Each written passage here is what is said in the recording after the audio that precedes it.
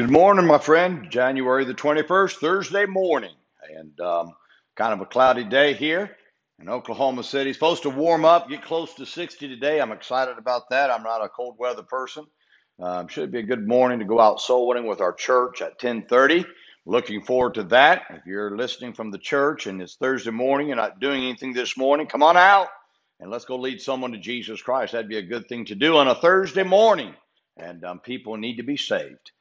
Let me read to you this morning from 1 Samuel chapter 3, verses 3 through 4. The scripture says, "And ere the lamp of God went out in the temple of the Lord, where the ark of God was, and Samuel was laid down to sleep, that the Lord called Samuel, and he answered, Here am I.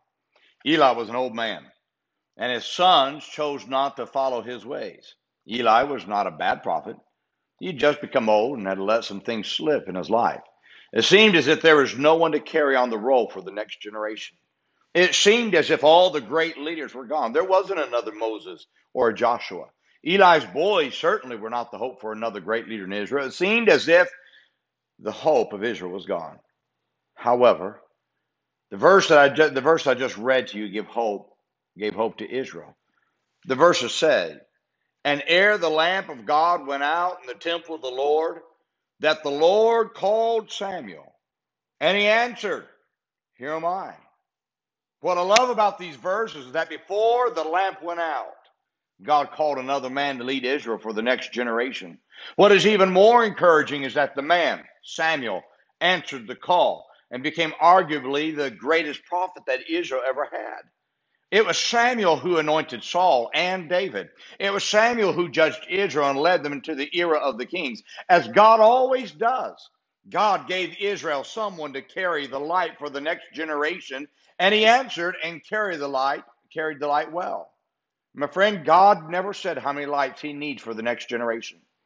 God often uses one great light to influence many lights.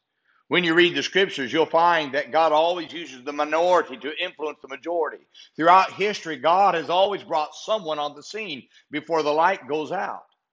However, the more lights that answer God's call, the more hope for the next generation. Could it be that God has called many to carry the light to the next generation, but most never answered the call because they're too busy doing their own thing?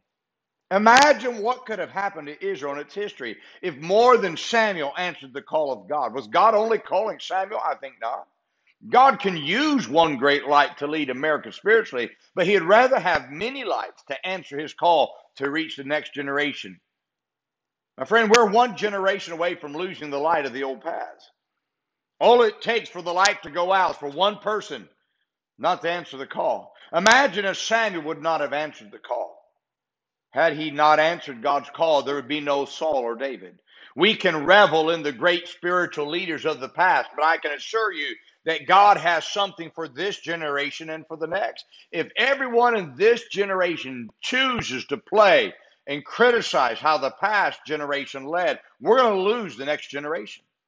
Now, let me remind you that God always has a light for the next generation. Before the light goes out, would you be the one who answers the call to carry on the light that the previous generation passed to you?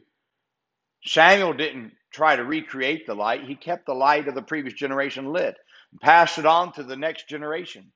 Stop trying to recreate a light and just pass the light of the old paths on to the next generation in the same way that it was given to you.